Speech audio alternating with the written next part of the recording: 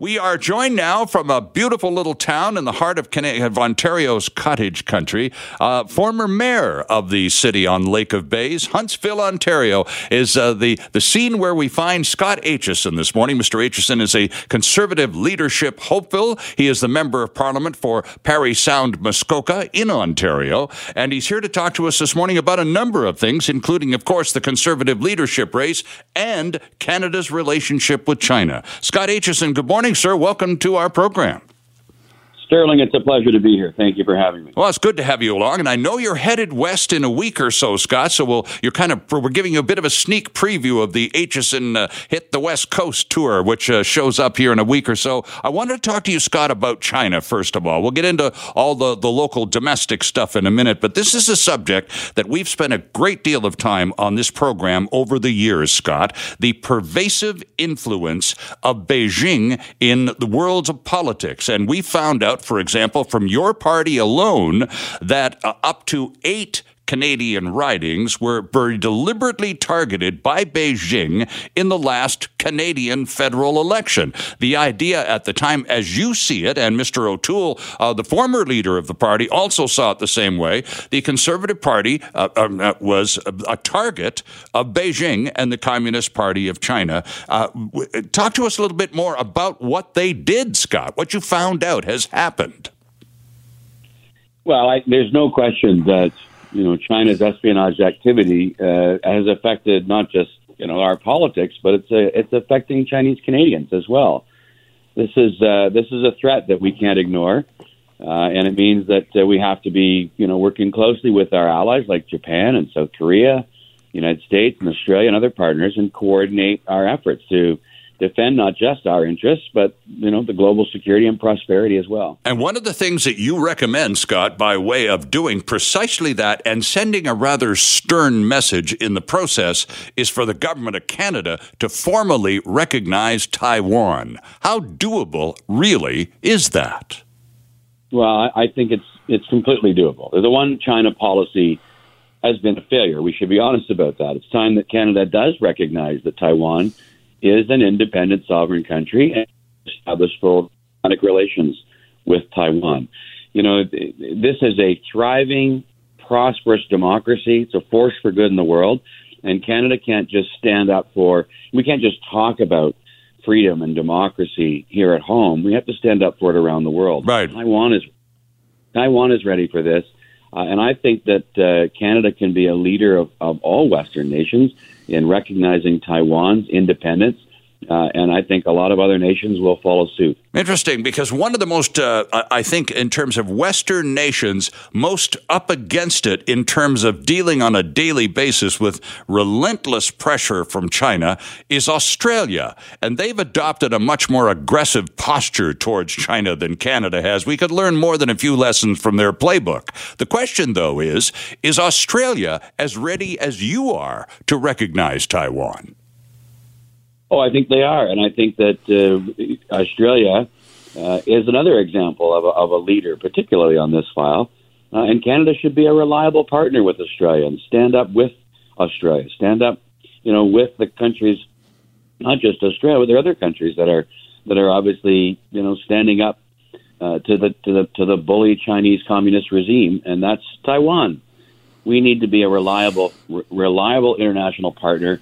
And not just let countries like Australia do it alone. Yeah, and I suppose, again, and I'm quite sympathetic to the position you're taking here, Mr. Aitchison. However, it's not without risk, is it, Scott? Because if we decide, okay, we're going to recognize Taiwan, and Beijing really, really will become extremely upset in one single heartbeat and lower the boom, and that could be more boycotts of canola and other Canadian agricultural exports, which our farming community relies on heavily. So talk about the risk involved. I don't dispute that it can't be done, but there is a fairly high degree of risk involved, isn't there?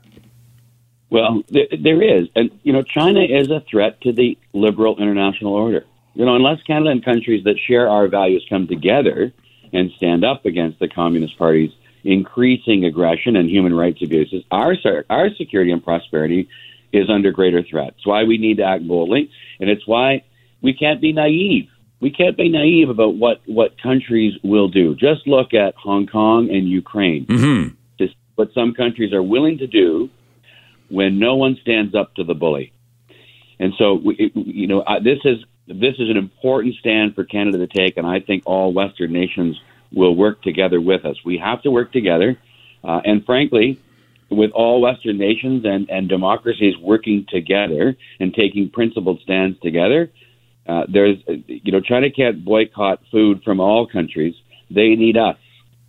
And so I think that's why it's important for us to work together and build the relationships Canada needs to build in the international order to make sure that we have allies and partners that trust us, that we will actually do what we say we'll do, and that we're good to our word. We haven't seen that in the last 7 years.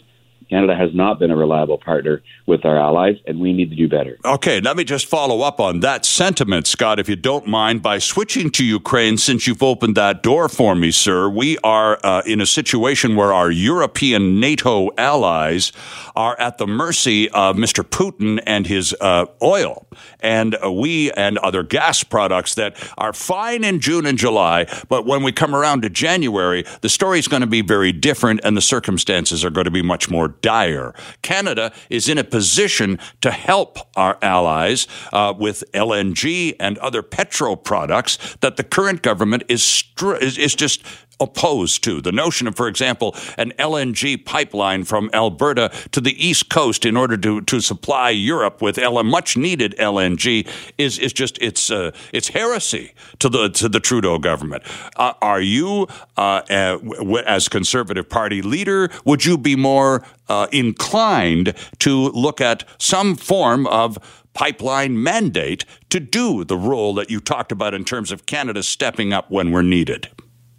I can be more unequivocal than that. I'm 1,000% in favor of doing just that. I would never, ever let Justin Trudeau's image and ideology get in the way of good policy that's good not just for Canadians, but good for the whole world and good for the security of the whole world. Canada is one of the richest nations in the history of the world because of the resources that we have in the ground and on the ground and then the oceans. And we need to stop being ashamed of being a resource superpower and make sure that the world has access to our sustainably, ethically produced energy. This is a classic example where the continuing threat of all of Eastern Europe, could be solved. This energy security issue could be solved if we hadn't had a Liberal government dithering and playing games on Canadian energy for the last 7 years. Well, it is kind of embarrassing when you see what the conversations are behind closed doors. Look, we really need you people to come through for us now. Otherwise, Putin's got us stretched out on the rack and can do whatever the heck he wants. Come on, Canada. And we're just not coming on, are we? No, listen, this is probably one of the most glaring examples of the embarrassment that Justin Trudeau is on the world stage. One of the key areas where Canada could be actually a reliable, partner and help solve the problem. I mean, we've never lived up to our 2% commitment of GDP spending on NATO, and of course we're not a reliable partner there. But this is one area where it should be a no-brainer. It should be so easy for us to do. In fact, it would actually generate income for the country, and Trudeau dithers and just can't get it done. So, listen, I don't need to criticize Trudeau. I think the entire country is pretty much tired of Justin Trudeau. But as Conservatives, it behooves us to make sure that we put something on offer in this leadership race and put together respectable, reasonable policies that will win over Canadians in places like BC and places like the GTA of Toronto, because Canadians are tired of Justin Trudeau, but they have to have something in the Conservative Party that they trust. Our guest is joining us from Huntsville, Ontario, on Lake of Bays. He's the former mayor of the city of Huntsville and is currently the Member of Parliament for Parry Sound, Muskoka, Ontario. Scott Aitchison is also running for the leadership of the Conservative Party of Canada. And Scott, one of the votescott.ca, friends, if you want to find out more about Mr. Aitchison and what he stands for, VoteScott, one word, word.ca. And Scott, at that website, you talk about ending supply management. Our good friend, Dr. Sylvain Charlebois at the Agri-Food School in Dalhousie University, also a very strong proponent of ending the dairy cartel and, getting prices down a little bit. In these days of high inflation, what's your rationale, Scott, for ending supply management? Well, this is about affordability more than anything else. This is one of those areas where I know that we can do better, not just for consumers, but also for farmers. Farmers have done, I think, well in a broken system for over 50 years. But this is an opportunity for us to create more competition in the dairy industry, particularly, make food cheaper for Canadian families who are struggling to make ends meet and pay their bills. Everything's getting more expensive. But it's also an opportunity for the federal government to work collaboratively with farmers, some of the best farmers in the world, I might add, dairy farmers in this country, and help them create new markets around the world. Every trade agreement we negotiate, a little bit more of our supply management system gets chipped away at. I think it's time for us to start looking at this seriously so that farmers don't get completely shut out, and our trading partners don't shut us out, don't completely take this away without us having laid some groundwork and plans, so that our world-class dairy farmers have markets around the world, and we can make food cheaper for everyday folks that can't afford to buy milk. And by way of looking at an example, my goodness, Scott, if little New Zealand can pull it off quite successfully and really turn their entire dairy industry around, imagine what we could do if we put our minds to it. That country of 5-point-whatever million people, they sold $17 billion worth of dairy products around the world last year. In Canada, sold a few hundred million. Mm-hmm. We can do a lot. Absolutely, we can. Let's talk a little bit about the Conservative leadership race, of which you are a part. Now, Scott is coming out to the West Coast to introduce himself in person to British Columbia Conservative Party members and prospective voters as well. Scott, you are one of the lesser-known members of this leadership race. The high-profile leaders, Mr. Poilievre and Mr. Charest, really quite exaggerated with their editorials and op-eds in the newspaper, taking dramatic positions. You say that you're a unity guy. Talk to us about what that means to you and the future of the Conservative Party. Well, I think those dramatic positions are dramatic positions in that they're taking positions against each other. And that's part of our problem. I think that, the Conservative Party and our conservative movement needs to be united. And that doesn't mean uniformity. It doesn't mean we all agree on everything. Right. But it means that we respect each other. We listen to each other. I think there are factions within our caucus even right now. I don't agree with the way all of my colleagues vote, and they don't agree with me. But I guarantee you they all respect me because I listen to everybody and I engage with everybody. And to me, that's what leadership actually is. The leader of the Conservative Party of Canada, or the leader of any political party, the leader of a municipal council. When I was mayor, I engaged and I empowered my council to be a part of something bigger than just themselves. That's what's missing in Ottawa. There are too many people in leadership positions that don't know the first thing about leadership. When you have a caucus of 120 members, you need to be talking to them regularly. You need to be bringing them in. You need to be involving them in the process of, deciding what policies we're going to run on, what approaches we're going to take on issues as they come up. But more than anything, you got to make sure that you're engaging and empowering them and making them part of something bigger than themselves. That doesn't happen in Ottawa. It's what's missing. And I'll tell you, it's how you make sure you have a united group, not one that agrees on everything, but a group where the leader always works hard to make sure that we find the common ground, those issues that do unite us, and put forward a united, cohesive group that Canadians will trust. And until we can do that, until we can put forward a reasonable message and show that we are united as a conservative caucus and a movement, there's no reason Canadians who don't traditionally vote for us will ever vote for us. We have to come together.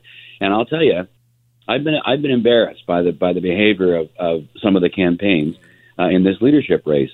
It's precisely what Canadians are sick of. Mm-hmm. The partisan rhetoric, the nastiness, the name calling. The name calling. Yeah. Can you imagine a bunch of adults calling each other names? Canadians are sick to death of it. And so I think they're ready for a little bit of small town mayor who understands that being in public life is about solving problems and getting things done for the people you represent, not about our own egos. And so that's why I put myself forward to bring respect back to our politics, unite our caucus, unite our movement, and unite our country. The politics of dividing Canadians east versus west or urban versus rural, that's the Liberal playbook. And they use it effectively. We need a leader of the Conservative Party that will call Canadians together. That will call Canadians together to all those things that unite us versus all those things that divide us. Yeah, Scott, I wanted to ask you about party discipline, because you've been talking about this over the last couple of minutes now, in without using the phrase discipline, and yet you have a need for leadership. The Harper leadership, for example, very rigid party discipline was imposed, and yet we have the Canadian parliamentary model, which is, of all the Westminster parliaments around the world, the most or the least, one that places the least emphasis on the individual MP. An MP in Canada is someone who does what they're told by the party whip or the party leader. Period. They don't get much chance to get out there and represent the people that actually gave them their job in the first place. So how do you square that circle, Scott? You want more autonomy for individual MPs to allow them to be more effective, and yet you need the leadership and discipline of running a party so you can effectively pass legislation. Well, listen, this is what it comes down to. This is leadership. It might take a little more work to build the support you need for the positions that you want to take, but that's how you build unity. That's how you build support for good policy. It's how you make sure that members of caucus are people that have gotten themselves elected to the House of Commons. That's right. An impressive thing. Mm-hmm. They should be like adults, not like children.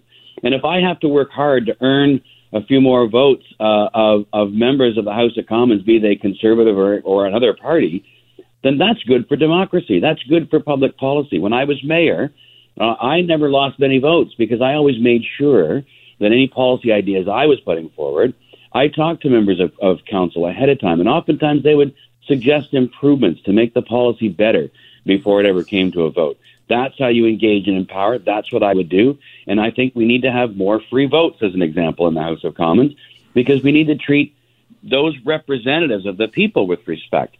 That's about treating not just those individuals who hold that seat with respect. It's about treating the people they represent with respect as well. Mm-hmm. And final question to you, Scott, and it's great to have you on the show and to give you a bit of a preview, or at least give BC folks a preview of what to expect when they finally have a chance to shake your hand. And I am expecting a number of meetings and so on will be announced in a few days and posted at votescott.ca. Given the opportunity, and again with the ranked ballot system, where do you place your chances several months out with this controversy still bubbling beneath the surface and a lot of negativity flying around? Well, listen. This is about spreading an important message of unity, of hope, of presenting clear policy ideas as opposed to mudslinging. Yeah, I'm doing this for the right reasons, and I think it's resonating well with Canadians, resonating well with Conservatives. You mentioned me being one of the lesser-known candidates. I'll tell you, 3 months ago, I was the completely unknown candidate. All right, so fair ball. The message is getting out there. More and more Conservatives are saying, I really like what you're doing. I have a lot of colleagues in Ottawa, even caucus members that have endorsed other candidates that come up to me and say, I'm really proud of what you're doing. I'm really impressed. Thank you for being the adult in the room. So listen, I think that my chances are great, and they improve every day. The more I talk to more Canadians and more Conservatives, they improve every day. And so I'm just going to keep on going and make sure that I demonstrate that you can lead with respect and with a positive message of hope and consistent, principled Conservative policy. Scott Aitchison, on this Canada Day weekend, sir, we are grateful for some of your time from Lake of Bays and the city of Huntsville. I've caught a few fish in my lifetime in Lake of Bays, by the way. I had an uncle with a cottage just outside of town there, so I know your area of the world pretty well. We appreciate your time, Scott. Thanks so much, and hopefully we'll have a chance to say hi when you're here on the West Coast. We'll make sure of it. Thank you for your time. I appreciate it. Hi, it's Shauna, and I might be a bad parent because my kids think French fries are vegetables. Hey, it's Ryan, and I might be a bad parent because I went out for wings when my wife was in the hospital after giving birth. Johnny here. I might be a bad parent because in my house, the tooth fairy gives pocket change. But we're not alone. Len emailed us and said his 6-year-old daughter's Tarzan moment going from love seat to lazy boy by curtains made him more proud than any dance recital. And Andy left his 2-year-old at the rink. All right, guys, I'm sure we're not alone. Like Andy's kid. For stories and confessions like this, make sure you check out our podcast. It's called Bad Parents, and it's available wherever you get your podcasts. I left a glove at the rink.